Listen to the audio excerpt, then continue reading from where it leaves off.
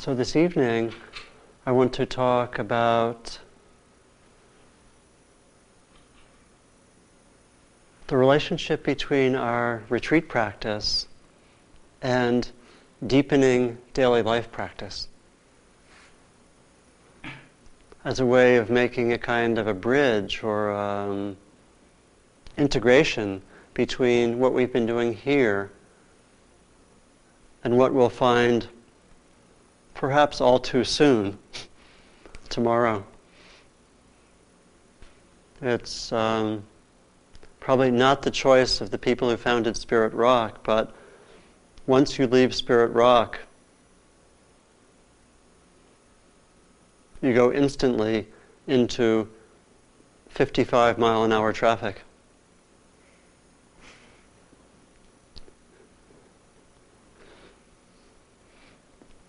It'd be nice to have that more gradual. Of course, you can go on the 55-mile-an-hour traffic and then go off to a side road, but it gets quick out there, right? It'll be quick out there. And we've been exploring many tools, many techniques, many practices. People have had important insights into the way the mind works, and personal insights into what I need to do in my life, insights into some of the wonder of the mind, of experience, some of the mystery of this being alive, which we all too often take for granted. And the question is how to keep those insights going, how to ground them or stabilize them, how to keep the learning going in the midst of daily life.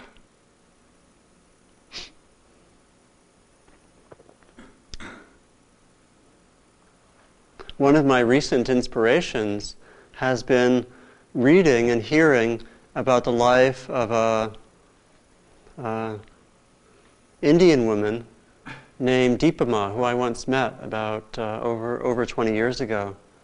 There's a beautiful book about her that you can get in the bookstore called Knee Deep in Grace, and this is a picture of Deepening. She was a woman who lived in Calcutta.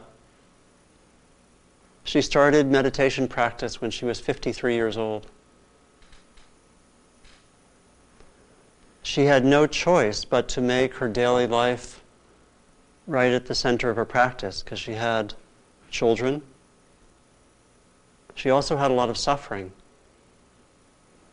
Before, in about the 10 or 15 years before she started practicing, her husband suddenly died. One of her children died, I believe, very young.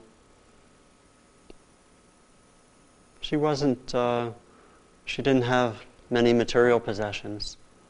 And she went off to study meditation, and she combined both intensive practice with what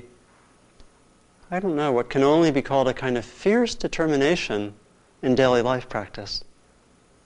And she lived in Calcutta. And she lived up 5 flights, I believe, in an apartment building in Calcutta. Didn't have any elevator. And she would particularly instruct the women of the community in meditation. She influenced a great number of the people who teach here because of her luminosity of spirit. And I just wanted to read something from this book, which if you have some time, you might want to look at it in the bookstore, because it's really about a very extraordinary person for whom daily life was the essence. And this is what Jack Kornfield said about her. This book is a sort of a compilation of people's remembrances and stories. It's a beautiful book. She encouraged me, says Jack Kornfield, to live what I was teaching. The quality of her presence was like that in the Hasidic tales, the Hasidic Jewish tales, where somebody asked, "Why did you go to see this rabbi? Did you go to hear him give a great lecture on the Torah, or see how he worked with his students?" And the person said, "No, I went to see how he tied his shoes." Deepa didn't want people to come and live in India forever or be monks or join an ashram. She said, live your life. Do the dishes. Do the laundry. Take your kids to kindergarten. Raise your children or your grandchildren. Take care of the community in which you live. Make all of that your path and follow your path with heart.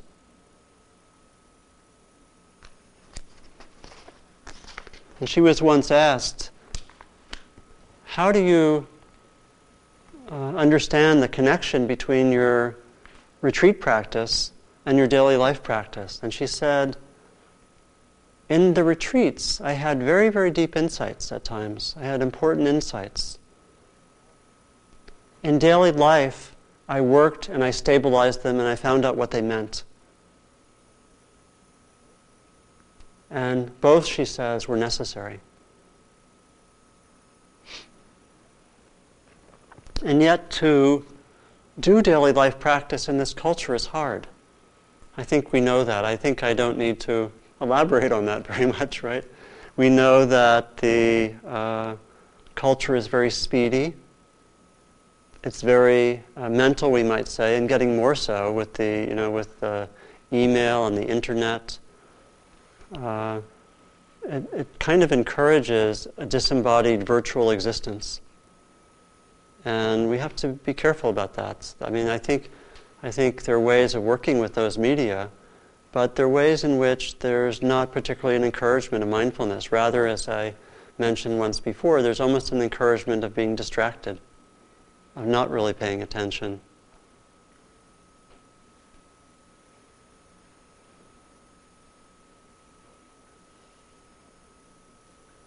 A lot of the wisdom dimensions of Western culture are somewhat submerged. There have been people in Western culture, the sages, the great mystics, who have had insights and done practices and conducted themselves very much like we have for this period of time. And yet that aspect of our culture has been somewhat lost or submerged. The contemplative dimension in Christianity and Judaism has been somewhat lost. And in fact, it's been Jews and Christians working with this kind of practice that has played a major role in helping Westerners to discover their own traditions, their own deeper traditions. In many ways also, we don't have the level of support that we might want. When I was asking about how many of you would like to sign up to live in a community where you meditate together with people in the morning, kind of have your own space. So it's not like a commune with all the problems of communes. I lived in communes most of my 20s, and it had its ups and downs. And but how many of us would like to live in a place where we could do something like we do here? Okay, we all come together in the morning, we practice together, maybe we even have breakfast in silence together, and then we go off into the world to do our work. We do our work, we come home, maybe we can talk about how it went. How was that how did you bring mindfulness to that interaction with your boss, And we can talk about that together. I mean, I long for something like that, and have it to some extent, but not like I would want it. And we don't have that kind of support. Even living in a place where we can come to Spirit Rock, there are meditation groups and so forth, which is a lot more than there was 20 years ago, 50 years ago. There's a lot there, and being in California, or even most places near urban centers, like Vermont or Maryland or Los Angeles or the San Francisco area, there's a lot there. But even still, sometimes it can feel like there's not that much support. We wake up, we go to work, there may not feel like there's that much community around us. And because of that, we may forget our intentions. We may forget to practice. We may forget what we really hold dear. And those are the conditions that we live in. And it's not easy, And yet I believe, as I said the other night, I believe that for many of us, I certainly feel this myself, that we are called to find a way to make this work in the midst of our culture. We may not want to embrace everything about the culture, but I find few of my friends who get really, really into meditation decide to be monks or nuns. Certainly not for their lives. Some do, very few do. Most of us are trying to make this work in ordinary daily life, and so it's, I think, incumbent on us to really give that attention, as I've said. So how do we do that? So what I'd like to do is mention a few things which are quite important, and that are the kind of like the basic things, the basic ways, some of the basic ways to bring our retreat experience into daily life. And I want to mention just a few of those briefly. And then I want to talk a little more personally about 5 ways that have really helped me to bring, I'm going to almost pose them as almost like in a poetic way. Like I'm going to talk about a few different qualities to cultivate that really helped daily life practice. So I'm going to talk about, for example, and I'm going to use poetic images. I'm going to say we need to, first of all, do what I would call, following a poem, we need to break the mirror, which means we have to find ways to get out of our habits. That's the first. The second is we need to find ways to really strengthen community, to take refuge in the community or the Sangha. Thirdly, we need to find, we really need to find the leading edge of our own practice, where our practice is most alive, and spend time there. Fourthly, we need to do a lot of experiments, what I would call experiments with meditation in our daily life. And fifthly, we need to do what I would call practice the alchemist's craft, which is to turn difficult situations into learning opportunities. That's what I'm going to talk about. And I'm going to try, I think, to have, for a lot of these, I found some poems. That's what all these books are about. I found some poems and stories that can illustrate them. But before going into those that are a little more personal, I wanted to just talk about sort of what are the basics for making daily life practice work. And one of them is having a daily sitting practice. To do that every day, if that feels appropriate. But for myself, it's been crucial. And I think I've done a daily practice for over 25 years. And I think rarely missed a day. And it's really important to do that every day. If you can't do it for the amount of time we do it here, do it for 5 minutes. Do it for 10 minutes. Do walking meditation on your way to work. Have your walking be meditation, be mindfulness. So find ways to do daily practice to remind yourself that this is important for you. And it's really, really important. Secondly, work with the ethical precepts that we started the retreat with. If you follow them, they will save you a lot of suffering, and other people as well. They're actually also wonderful guides, and they're guides for mindfulness as well. But the ethical precepts are really, notice I'm saying really a lot, but they're really, really important. And they, as I said the first evening, the ethical precepts are a kind of protection.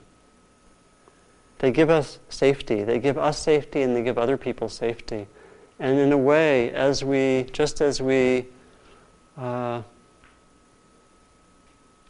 understood our retreat here as being based on the container of safety. We need safety to be open and vulnerable.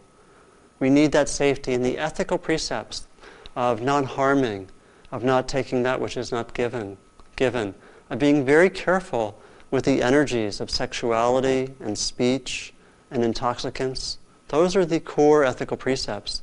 And to really follow those can help provide us a space and remind us of our intentions in a very powerful way.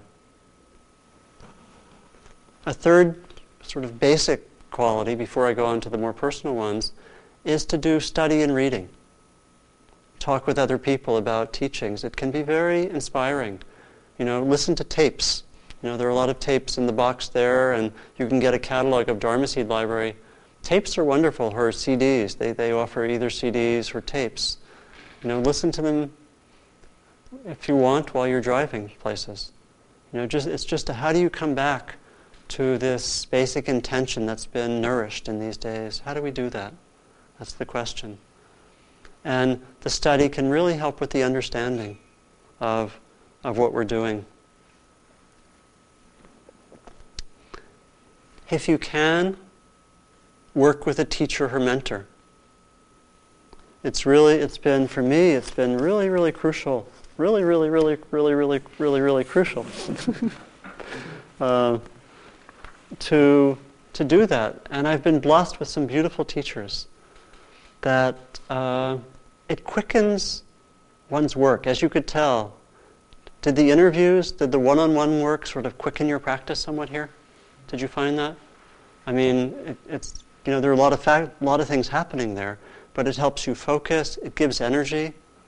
It can be very personal and supportive, and it's just a very crucial dimension of practice, and it's actually not so common among practitioners to have a personal relationship with a mentor.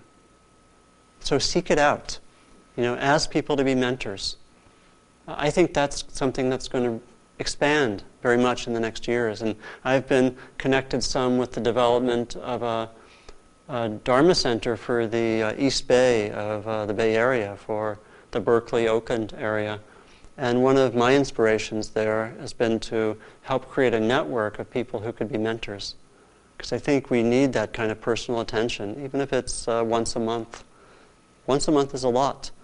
Just to come in and say how things are going, it really keeps so much going. I know from my own experience working with mentors that, like for example, particularly in the last years, John Travis and Sylvia Borstein. With John, I would be either in person or on the phone for about an hour every 2 weeks. And I can't tell you how much that supported my work and my practice. Some of it was about my own practice, some of it was mentoring, taking a larger role as a teacher. And it's really something that's beautiful. And when it works, you have to find the right connection. So now on to these more personal ways of deepening practice. The first one I characterized as break the mirror. And that comes from a poem by a Japanese poet named Nanao Sakaki. And it's a very short poem, so I'll read it, maybe more than once. Here's what he says. To stay young, to save the world, break the mirror. That's it. Do you get it? To stay young, to save the world, break the mirror. It points to the mirror that, as I interpreted in the poem, is the sort of automatic sense of life that we have. The kind of frozen, rigid sense of self and sense of how I'm living. You could say that it's the, it's the way maybe that we look in the mirror and we just go into, is that you? Yeah, it's me. And we just we're kind of in a trance. And so another way you could say it is that we need to find ways to break out of our trance or break out of our automatic state. Daily sitting will do that. Going on retreats will do that. Good mentors can sometimes shake you up. Good friends can shake you up too. Find good friends who are honest to you. I was about 2 or 3 days ago, Some of you know Wes Nisker, who's helping with the other retreat, and he has a room right across from mine. And I was talking with him, and I showed him some of my, I gave him the manuscript of the book I'm working on just to look at for a few days. And he asked me, do you want truth or praise? And I thought about it a while, because praise isn't that bad. And I said, truth. He said, good choice. and friends who can tell us the truth are good friends. And they have to, they have to remember wise speech and have helpfulness as well, and not just be truthful out of some ego trip or something, but finding good friends who can help us break the mirror is helpful. So what it means is that in practice, it's helpful sometimes to be shaken up a little bit, to move out of our usual way of seeing things. Kafka, with his somewhat dark humor, he said this. He said this about how a good book can function in this way. He said, a good book is like a pickaxe to break the frozen ice of the mind. Non-Buddhist image there, but a good book is like a pickaxe to break the frozen ice of the mind. So do things which take you out of your habits. Take vacations. As Dharma, take all the vacations you can. Do retreats. Go to strange lands. Find unusual friends. Think of ways to kind of get out of your personality. Go to clown school. That'll do it. Do acting. Do improvisation. Play a musical instrument. Find ways to break the mirror. Go on retreats a lot. Retreats do that, don't they? Take a day off every week. I do that as a personal practice. I take a Sabbath day, I call it, once a week. No emails, no telephone. Pretty much a full day once a week. I've been doing that for most of the last weeks for over 20 years. Makes a huge difference. It's very traditional. It's been done for a long time, East and West, and there's good reasons for it. And it's something which historically has been done by people who are right in the middle of daily life. They took a day off, right? It's been lost in the last century, hasn't it? It's a very old tradition in this culture. See if that appeals to you. If you can't do a whole day, do 3 hours every week in which you maybe do some meditation, do some reading, and spend some time in the woods or in the mountains. And do it at the same time every week, and you'll notice a big difference. You'll notice that things are happening. Do a half a day, do 3 hours, but do it regularly, and you'll find that those are very good ways to break the mirror. The second is to take refuge in the Sangha, or take refuge in the community. That, for me, being with like-minded people shifts something. Maybe you notice it, like when you walk into this room. It's almost like, does your consciousness shift a little bit? Sometimes you can almost feel like the mind's getting quieter. We have these shared intentions that are strong and that manifest. And I know I felt sometimes, whatever my daily life is like, sometimes when I go into a room where we're doing some kind of practice, it's like something in me just shifts and says, oh, here I can really follow that deep intention of mine. And something just relaxes and says, oh, here I am. And it's somehow different than the everyday life. It's like I'm being told by a group or by a subculture, we share your values, we share your vision. And it's incredibly important to feel that. The hardest thing about practice in the world is that we can feel isolated. And isolation can lead to inactivity or feeling a little bit despairing or just wondering, even doubt, all the hindrances, And so find a community that you're part of. It can take a lot of different forms. It can take the form of a weekly group. It can take the form of doing retreats. It can take the form of coming to Spirit Rock a lot. My parents visited me a few days ago, and we had lunch together. They live in Petaluma, which is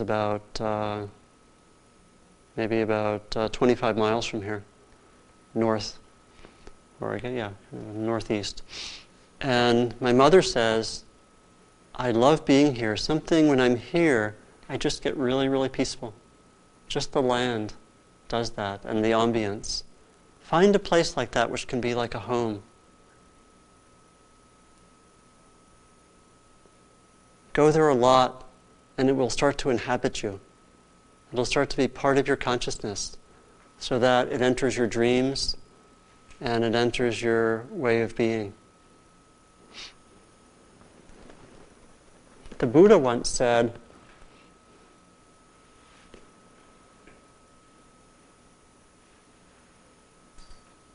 that community is very important. And he was asked a question by his attendant Ananda, who, if you read the Buddha's text, is often kind of like the fall guy. He asks all the dumb questions that no one else would ask.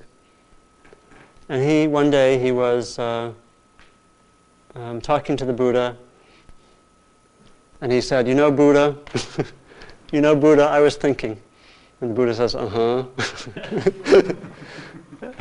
more or less. And then Ananda says, good friends are really important. Good friends and community are really important.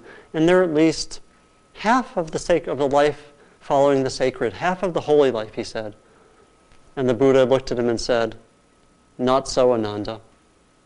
He said, good friends are the whole of the holy life. Good friends are everything. Good friends on the path are the whole of the holy life, he said. It's a strong statement, isn't it? I think it points to the way that quality of community and good friends really can nourish us. I know for me in the last few weeks, particularly after finishing the long retreat, I've spent a lot of time with really close friends. And we've just spent like 3 hours, 4 hours together talking and kind of inspiring each other about our practice, our growth, our learning. And it is so nourishing. It is so nourishing to have those kind of friends and have those kind of conversations. And yet we have to find communities where that could happen. Perhaps you had something like that walking during the time that was open, if you did that. That we could have conversations with each other, I think, that would be very inspiring. Perhaps some will happen tomorrow, perhaps some in discussion. So that's the second aspect. The first, break the mirror. Second, take refuge in the Sangha or the community. The third is, find the leading edge of your practice and follow it. See where you're really drawn to grow. See where your spirit wants to learn. It might be to come back and do more retreats. It might be to really work with speech as a practice, if that inspired you. One way to talk about what might be a leading edge is to say that I think each of us kind of lead by looking at our minds, by working with our hearts and emotions, or working with our bodies and attention to our bodies. For me, for example, I think all three have been important at different times. When I was first starting to practice, I loved just working and seeing more clearly the patterns of my mind. That's been really, really important, just to see what of my patterns lead to suffering, what lead to freedom. My first teacher was Joseph Goldstein, who some of you know from his books, who's a teacher on the East Coast, who comes out here sometimes. And he gave me practices, like he gave me practice and he said, every time you suffer, look for where the attachment is. said, oh, good. And so I would suffer and say, where's the attachment? And I would kind of look for the attachment here and there. But I'd be able, for me, it was a way of saying, what kind of mental pattern is connected with my suffering? And it was incredibly exciting to really look carefully like that, to really investigate the nature of my mind. Other people, their leading edge is more with the heart. And it might come through your intimate relationships, your close relationships, your friendships. Might be what really feels like the edge of growth. Oh, I'm really opening my heart now. And you can bring all the power of your practice to work with having your close relationships be more the opening of the heart, the opening of the mind.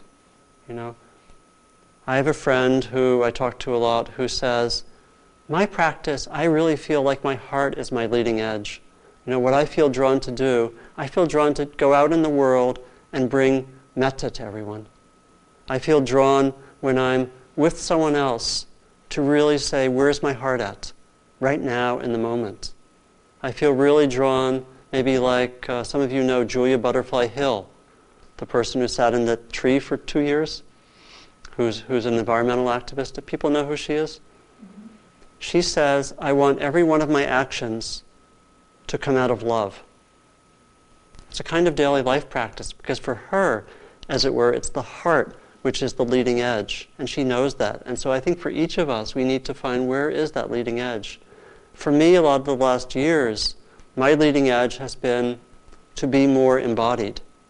Charlotte, that's why I was talking so much about the body, that it's been really, really crucial, and for me, a way really to develop presence in daily life, to be more with my body. And I think that that's true, maybe true for a lot of us, that the body can be really crucial. For others, it might be the heart or working with the mind. But for me, to bring awareness to my body and be able to bring that awareness of the body when I was speaking, going to meetings, just walking around, has been a major way that I think mindfulness has been, and awareness has been brought more into my daily life. My teacher, John Travis, at one point when he was working with me, he gave me a line which electrified me. Not literally, don't worry. Sorry, I'm being playful. But he gave me this line which had this big impact on me. He said, you know, traditional monks and nuns, they have a lot of support. And they have monasteries, they have fellow monks and nuns, they have all the practices, patterns, the bells, just like we're following here. But you know, for us out in the world, for me, and I think maybe for you, he said, let your body be your monastery. Let your body be your monastery. And something really stuck with that. It was like saying, I don't have a monastery that I'm part of, but can I have my body be a constant reminder to be present? Can I be continually present with feeling my body, with being aware? And for me, that's been a leading edge. That's been really, really important. To be able to find tools so that I can be mindful with others in speaking, in meetings, walking, in public transportation, and so forth. That it's really a very crucial way that many of us deepen our daily life practice is through work with the body, through awareness of the body. So see where you're drawn, see where your edge is, see where your edge of learning is, see which has the most energy for you, because that's where you have to follow. That's where you have to make it come alive. See where your practice is most juicy. See what most excites you. Might be study. Might be looking into the wonders of the mind. It might be the heart. It might be really saying, I want to really be present in my body. See what it is and follow it. And it's a way that your practice will come more and more alive. The fourth is, related to that, practice experiments in mindfulness and metta. have your life be increasingly full of ways to practice in all sorts of situations. So you might try the Sabbath experiment. I'm going to give a handout at the end of the evening that gives 60 ways to practice mindfulness in daily life.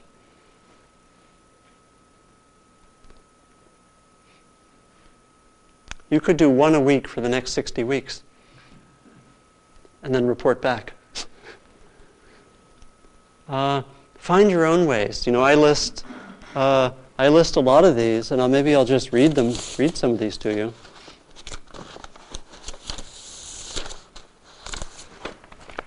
Just to give a sense of it. Maintain a daily mindfulness practice.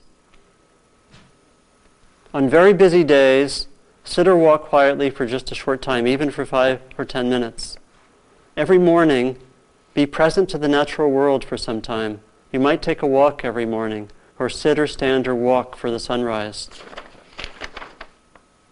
Take short breaks for 5 or 10 minutes mindfulness practice during the day, perhaps with someone else. Find ways to take these little breaks. Sit 5 or 10 minutes before a meal.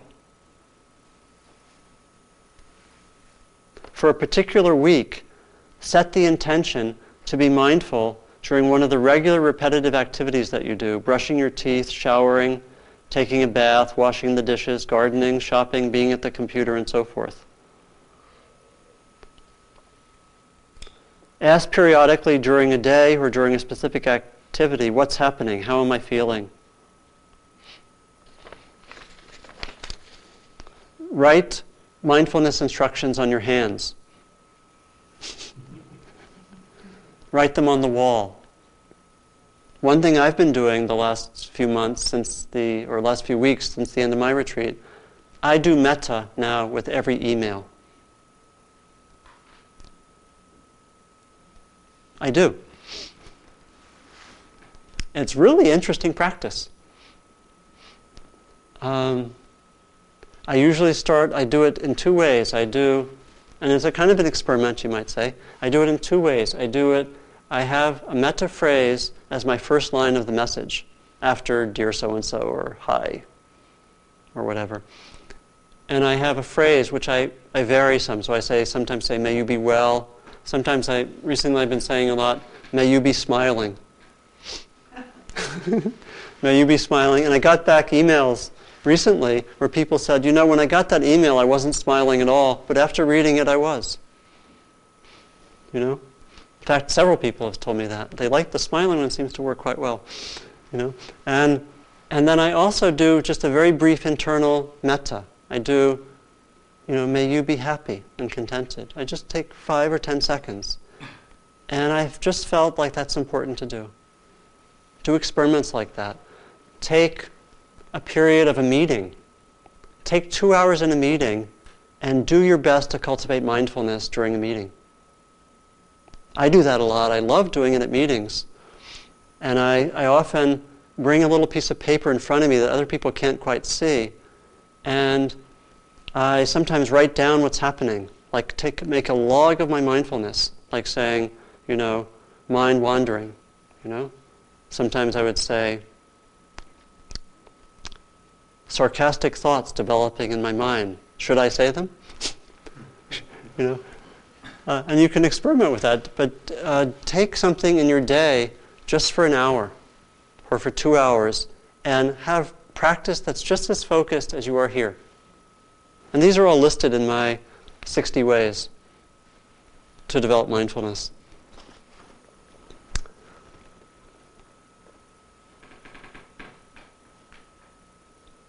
I have found that these kind of experiments are really helped if they have a boundary around them. It's not so helpful usually to say, I'm just going to do this indefinitely.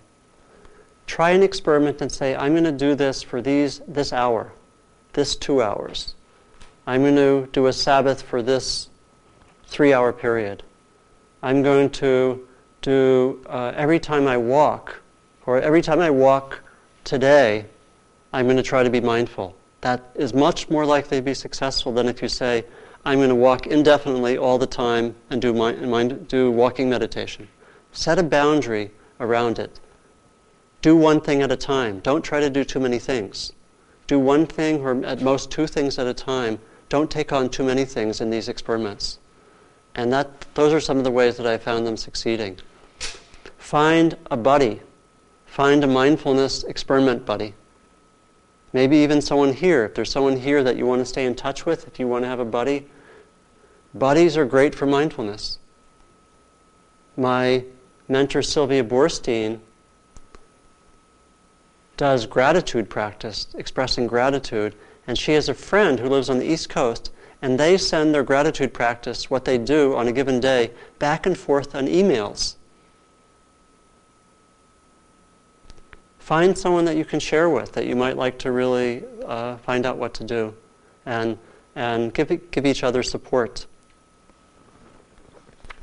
The last thing I want to mention about, or talk about, is what I call practice the alchemist's craft. Do you remember what alchemists do?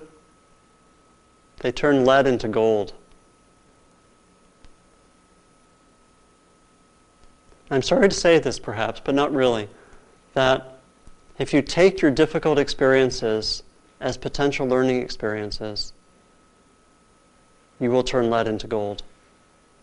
That there's something that actually is not for everyone at every time, but at a certain point in the maturing of practice, our distressing moments start to become interesting.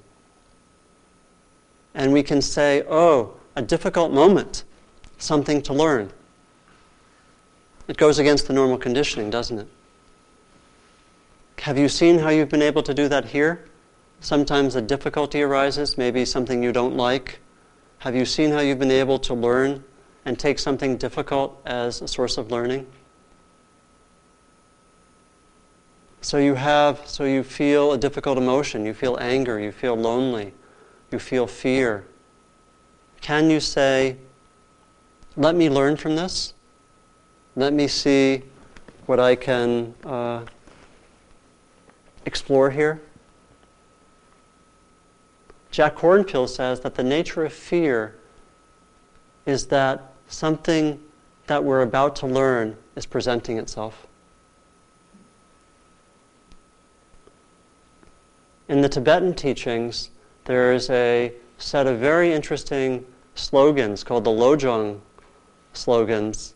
One of the slogans is, transform all obstacles into the path of practice. Transform all obstacles into the path of practice. When we can do that, even to take small obstacles and say, something to learn from. In other words, not just everything stops being so much a curse or a blessing, and everything rather turns into opportunities for learning. When we can actually do that, we tremendously accelerate our practice in daily life because there are a lot of obstacles. There are interactions with people that don't go so well. There are difficult relationships with bosses, with coworkers. Can we take those as opportunities to learn? If we can do so, and we need support for that, then things accelerate tremendously. I want to finish with a poem from Rumi that expresses this notion of the alchemist craft, the sense that we can actually take what's difficult and challenging, and that it actually can provide tremendous learning.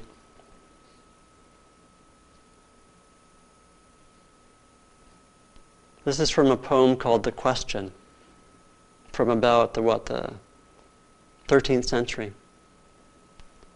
God's presence is there in front of me, a fire on the left, a lovely stream on the right. One group walks towards the fire, into the fire, another towards the sweet flowing water. No one knows which are blessed and which are not. Whoever walks into the fire appears suddenly in the stream. A head goes under on the water surface. That head pokes out of the fire. Most people guard against going into the fire, and so end up in it. Those who love the water of pleasure and make it their devotion are cheated with this reversal. The trickery goes further. The voice of the fire tells the truth, saying, I am not fire, I am fountainhead. Come into me and don't mind the sparks. If you are a friend of God, fire is your water. Somehow each gives the appearance of the other.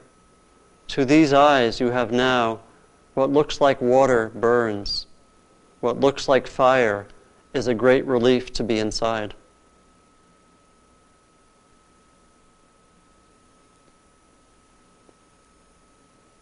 And so can we do that? Can we say, oh, there's fire. Maybe I can learn something there. And we might look and say, oh, I'm really attached to this water. Is that attachment to the water bringing me suffering? Paradox and reversal.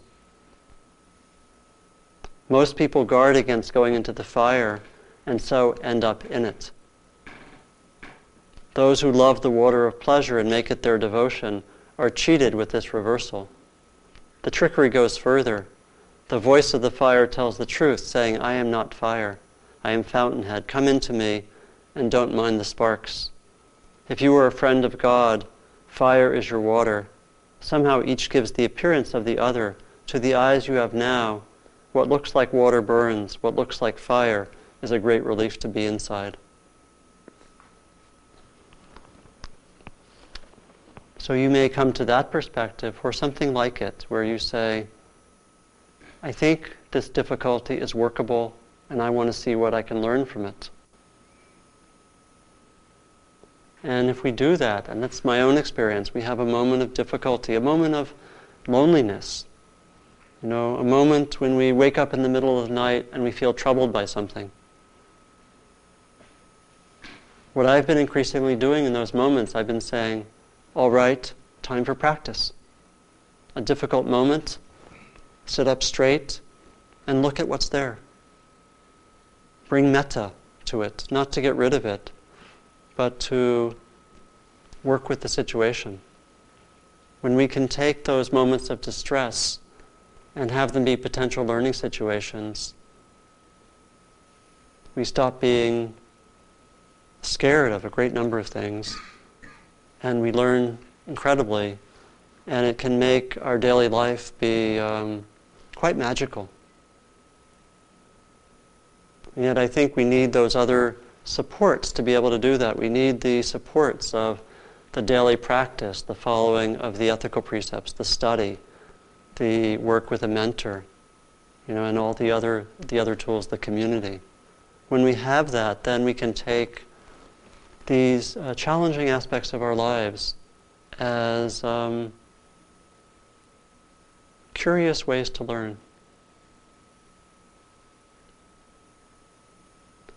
So, what my hope is that this has inspired you to do your own experiments in mindfulness, and that we will together compare notes for the next 30 years. Perhaps write a book together. So thank you very much.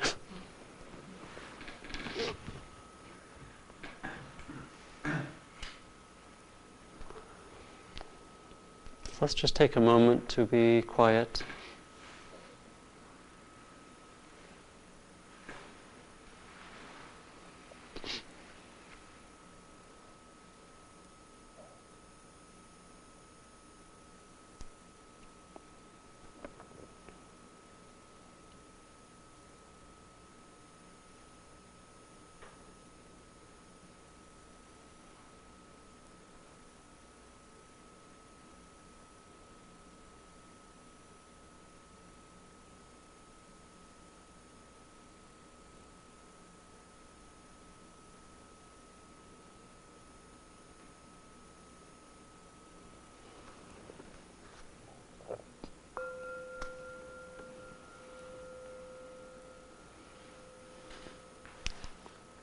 So please, any questions or comments or reflections, spontaneous poems?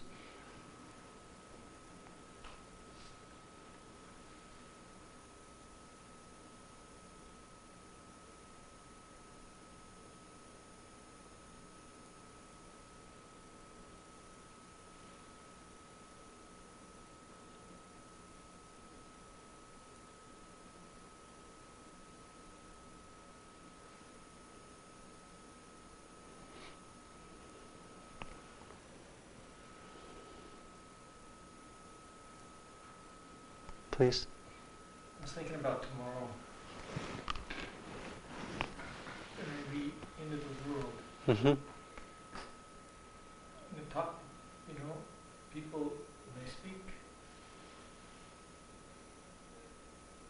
chances are it's not going to be coming from a place of mindfulness. Yeah. And it's I feel resistant. Yeah. Resistant to going there. Okay. Well, we have. Is anyone interested in the option of staying another week? We can arrange. Anyone want to sign up? Okay. Yeah. How many people feel something like what David's expressing? Okay. There's a lot that could be said about that. That's important. For one thing, it's good to remember. Do you know how you felt when you started to talk this afternoon? We're all pretty sensitive. We're all pretty sensitive and wide open. And it's really good to remember that. And I think over the years, for me, I've probably gone back and forth between retreats and non-retreats, probably 500 times or something like that, or a lot of times. A few hundred, whatever. And it does over time, there's less of a difference. But it's hard. I can remember some of my first retreats were really, really difficult. Partly, part of me wanted to really talk about what I was experiencing, and I tended to misread the people I was with and assume that they were interested.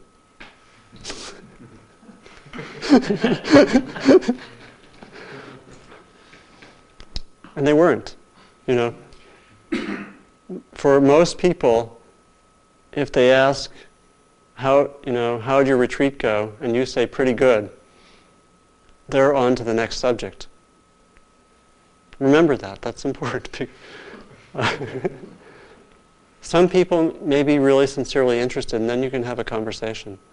But be aware that your desire to really communicate, which, these are important experiences, and we have desires to communicate, it may not be matched by the other person's wish to hear. Family members. So that's good to remember, and see if you can, and be discreet. That's one thing. Try to just know that the majority of people will be quite satisfied with pretty good retreat. Yep, I liked it. End of conversation. And this may not be what you want, but that's what reality is offering. So that's good to be sensitive to that. And then you'll find some people who are interested in, and will really want to know. But try to be clear about who those are. And another suggestion for tomorrow and the next days, as much as is possible, don't try to do too much in the next few days. If you arranged a busy schedule, it's kind of a nice thing that we finish on Friday. I thought there were some hard things about this, that people have to take off, 5 work days, some people at least. But the good thing about it is, when retreats end on Sunday, guess what? Guess what the next day is? We don't have that, hopefully. Some of you may work on Saturdays, but as much as is in your power, really take it easy the next few days, at least through Sunday. If it's in your power and it's resonating with you to do that, because you're sensitive, there's a lot to integrate. A large number of stimuli will make you a little bit crazy for a little while. You'll come back to yourself after a while. In the long run, nothing's going to be a problem. But in the short run, it's good to protect yourself. Don't take a day before you read all your emails, before you look at your mail.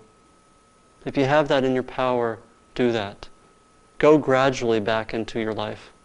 Don't do it all, go home, download 300 emails, read all your mail, catch up on all the newspapers of the last week.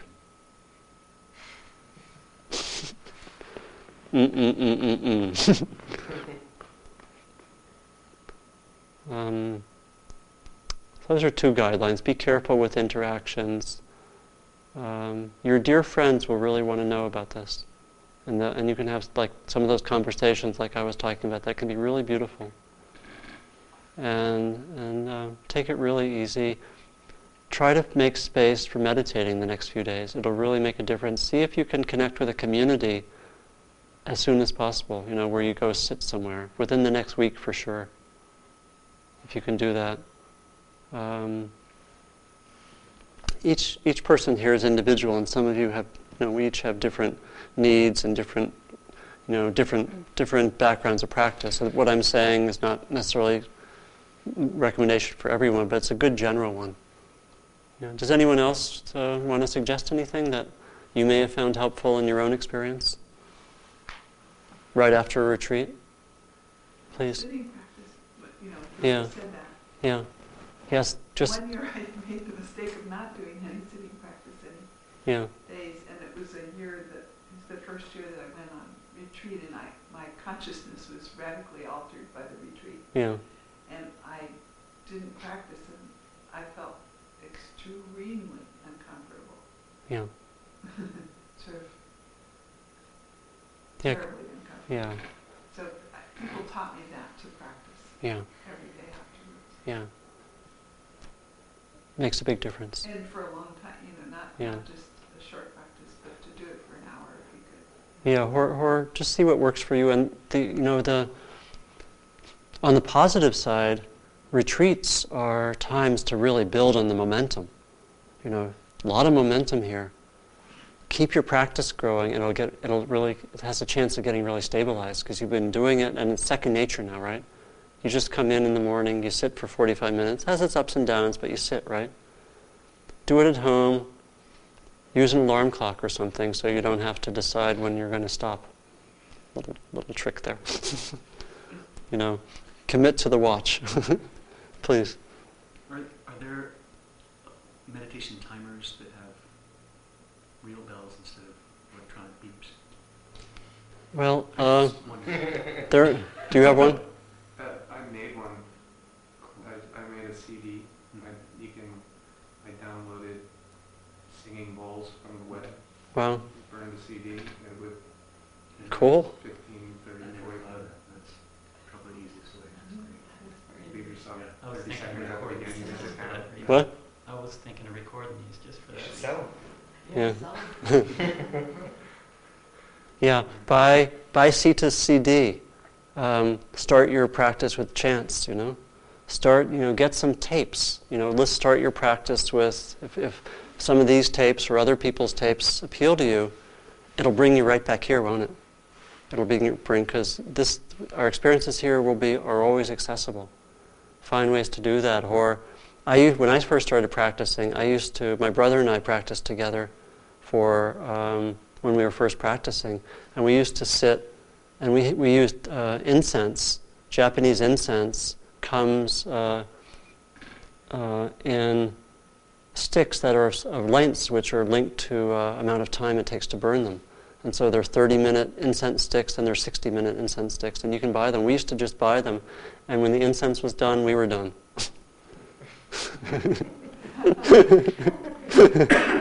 So to speak. Is your brother dead, or what's your brother doing? He's a musician, Petaluma. Please. I just remembered the year I had the most difficult job Yeah. I've ever had in my entire adult life. I went on retreat, and then I got a tape like you have of this Yeah. retreat, and I played that tape every single day when I went to work in the morning, and actually that was the only way I could get to work. Yeah. On certain mornings, and I made it. I had a positive, relatively positive outcome to that very Mm-hmm. bad job. Mm-hmm. But that tape helped me. That's great. What's helped other people? Anyone want to mention anything? Something very similar. Yeah. Working with tapes? Yeah. Yeah. Yeah.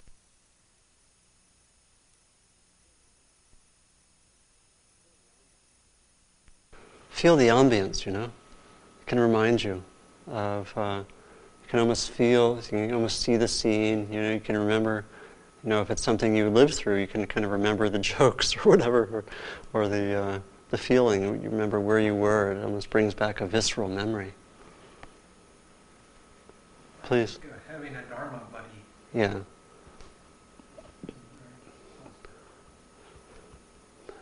Yeah, again, I invite you to talk with someone here if you feel you want to connect and support each other. Having, there's a program, Connect with Spirit Rock, called Dedicated Practitioners Program, which is a program for people who are kind of at a intermediate or advanced level. And it's about a 2.5-year program where people do retreats together. About 100 people come from all over the country, probably Canada also. And I've heard it's a really great program. And one of the things they do have buddies. And I've heard that some of the buddies, I think you contract to talk with your buddy once a month or something, minimal. Some of the buddies actually communicate every day via email or telephone. Because it's someone with kind of comparable interest level. And you can talk on the phone, you can just support each other. And it makes a huge difference. And I was amazed to hear that, oh God, my God, they're talking every day. It's like having your own little community that you go home to. Or like my friend and mentor Sylvia, she has emails waiting from the East Coast about how did you practice gratitude today. So maybe time for one or two more suggestions or questions or comments.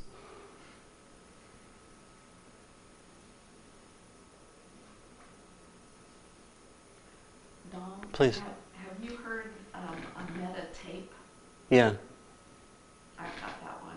It's There- great. I'll listen to it on the way home. Yeah, there's a tape of the metta chant, which we haven't done. We do it on the metta retreat. We do a metta chant, and it was recorded by a Malaysian nun, I believe. I forget her name, but there's a CD which is in the bookstore.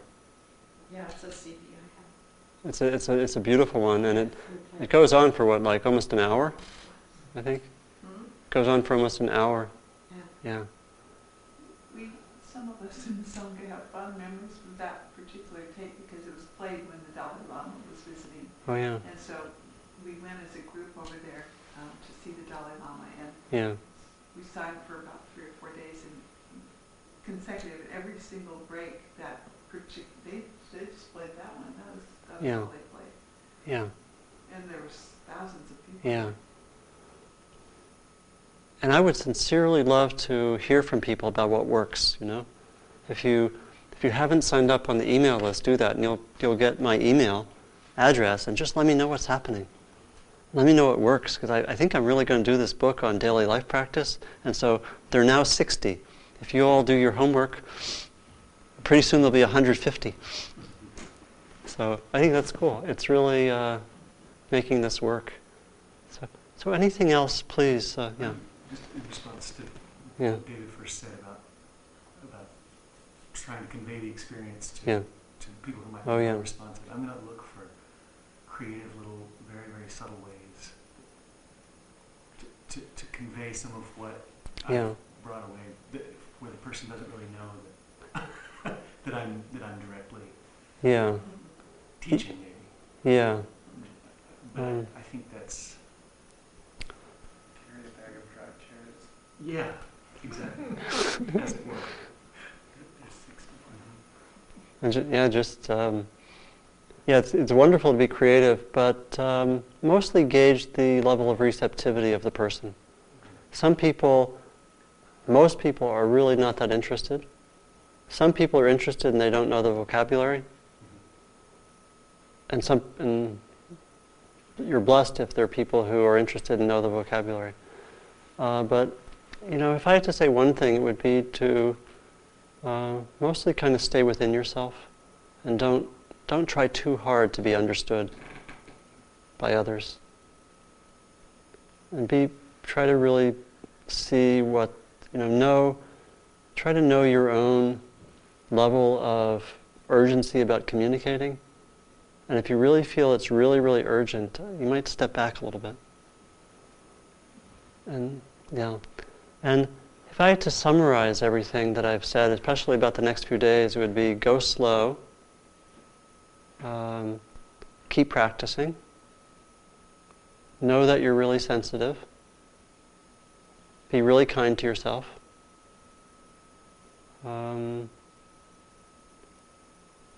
I'd also make a suggestion see if this resonates. It may for some. But I'll tell you something I've always done at retreats that I found really helpful, which was sometime before the end of the retreat, like probably sometime for us, it might be sometime before 9:30 in the morning tomorrow when we all will gather together again. I would love to just kind of have a little time to myself and just do a little writing. And that's perfectly fine to do. If you want to do that sometime, I would suggest doing it tomorrow maybe rather than today, but see what you're drawn to. Find some time to do some writing about what your main intentions are coming out of the retreat and how you might implement them. Or whatever you want to write about what your experiences were, what your insights were. I have done that almost every retreat near the end, so I don't do it during the retreat, so it's more like I just have faith. I'll wait almost to the end, and then I'll try to give myself some writing that can provide future guidance, because on the assumption that I'm coming from a little bit clearer space there than I will be in a week or something. And really express my intentions, my intuitions, my learning, and have it in the form of writing. And again, that may work for some of you and not for others, but if it resonates with you, I would suggest you do that at some point. And work mostly just be really caring to yourselves. Caring and kind and spacious. And really be careful with those emails. Except the meta ones. No one's there meta. If you get one from me, it'll be a little different. But and if you want to take on that practice of metta with your emails, let me know about it. I have a friend who, when she comes back from her retreat, she spends a day or two in silence, Mm-hmm. and she won't take any telephone calls Mm-hmm. and open any mail or Yeah. any messages or anything like that. Of course, you have to be able to get the people that you live with to go over and Yeah. maintain silence for Yeah. a day or two or three. Or something like that. Maybe you stay in silence for the morning or something, or you just take a long walk every day, or find something that works for you. But some way of creating space and keeping the momentum going is a big gift to yourself, to ourselves.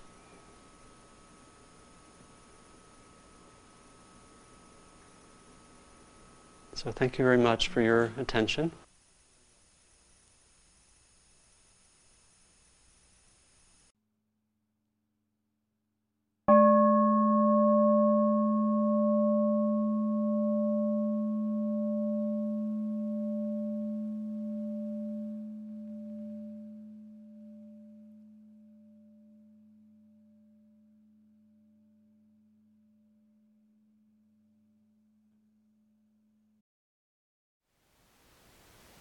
Thank you for listening.